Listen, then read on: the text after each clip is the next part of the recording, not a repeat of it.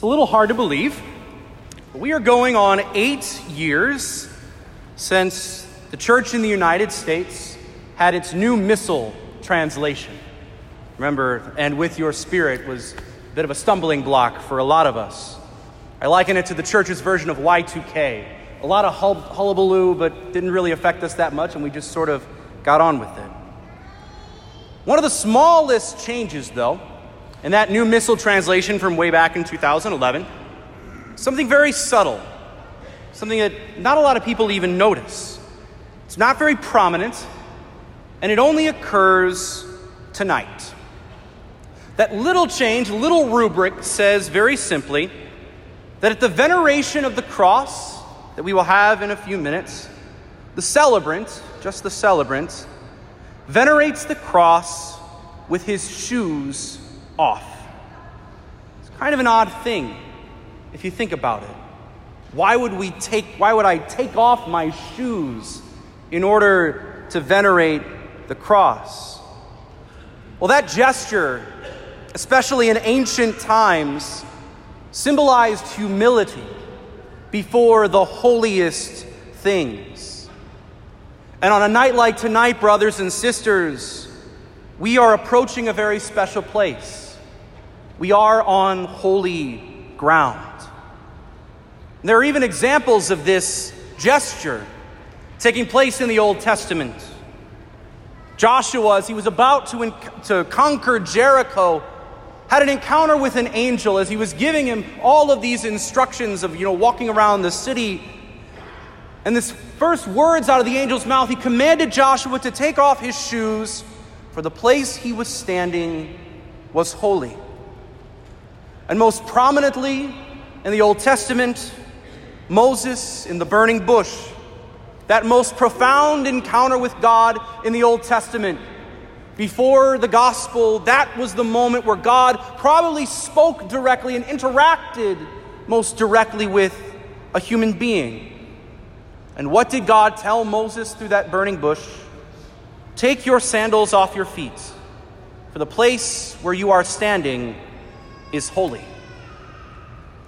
And I love this gesture that's applied to our celebration tonight.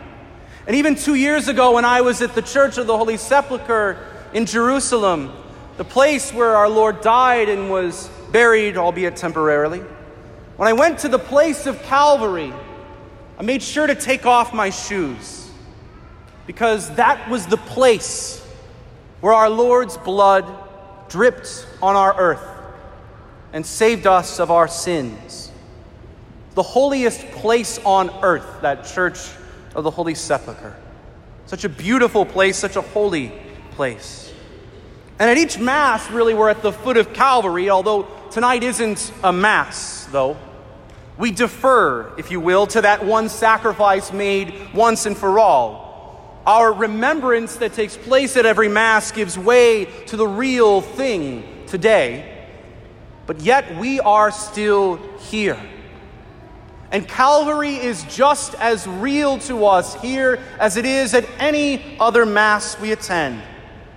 We approach at Calvary, and we approach tonight the holiest mysteries of our faith. We approach the place where God did his best work and where God's presence was most felt in our entire universe. Think about what happened here. The cross, and what happened at the cross, is greater than any apparition of God speaking through an angel, greater than any time that God spoke through a cloud, or appeared in a pillar of fire, taking up a sacrifice to him, or any time that a voice spoke from heaven. It's greater than the Ark of the Covenant, greater than the grand temple of Solomon where he dwelt in the Old Testament, and it's even greater than the place where Jesus was born. This is the place where the blood of God himself was shed. So it is almost right that we fall to the ground here. And even as we chant in a few minutes, the Savior of the world truly hung upon that cross.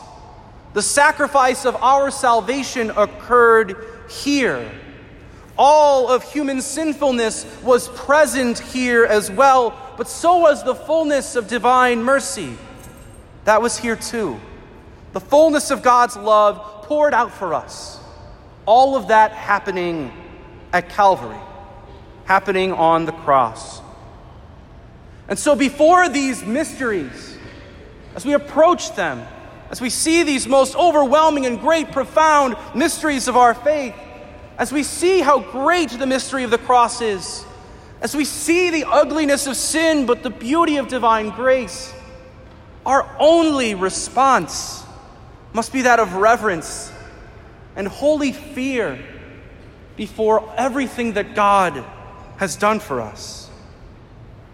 Before these great mysteries of our faith, we also see and realize how small we are, how imperfect, fragile, fickle, and even sometimes morally weak we are.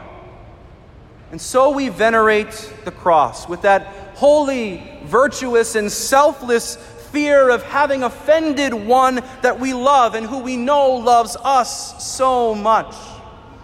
It is the time where we atone for our sinfulness, the times we have failed to love God and neighbor with everything we have. It's the time where we also see what God had to do in order to save us, what God went through, and what he endured on our behalf. That is what the cross means to us tonight, brothers and sisters. It's all of our sins that God took upon himself. We kiss and venerate the cross tonight because our Lord embraced his. And we pray that we have the strength to do the same in our own lives. The cross is the place of the greatest encounter between God and humanity, where the rubber meets the road when it comes to love. It is the greatest of theophanies and the holiest and most sacred place on earth. So let us approach the cross tonight with hearts humbled and contrite, aware that by our sinfulness we helped put our Lord on the cross, but with affection for Christ, with the confidence of knowing that this is the place where God poured himself out to us. It is truly holy ground.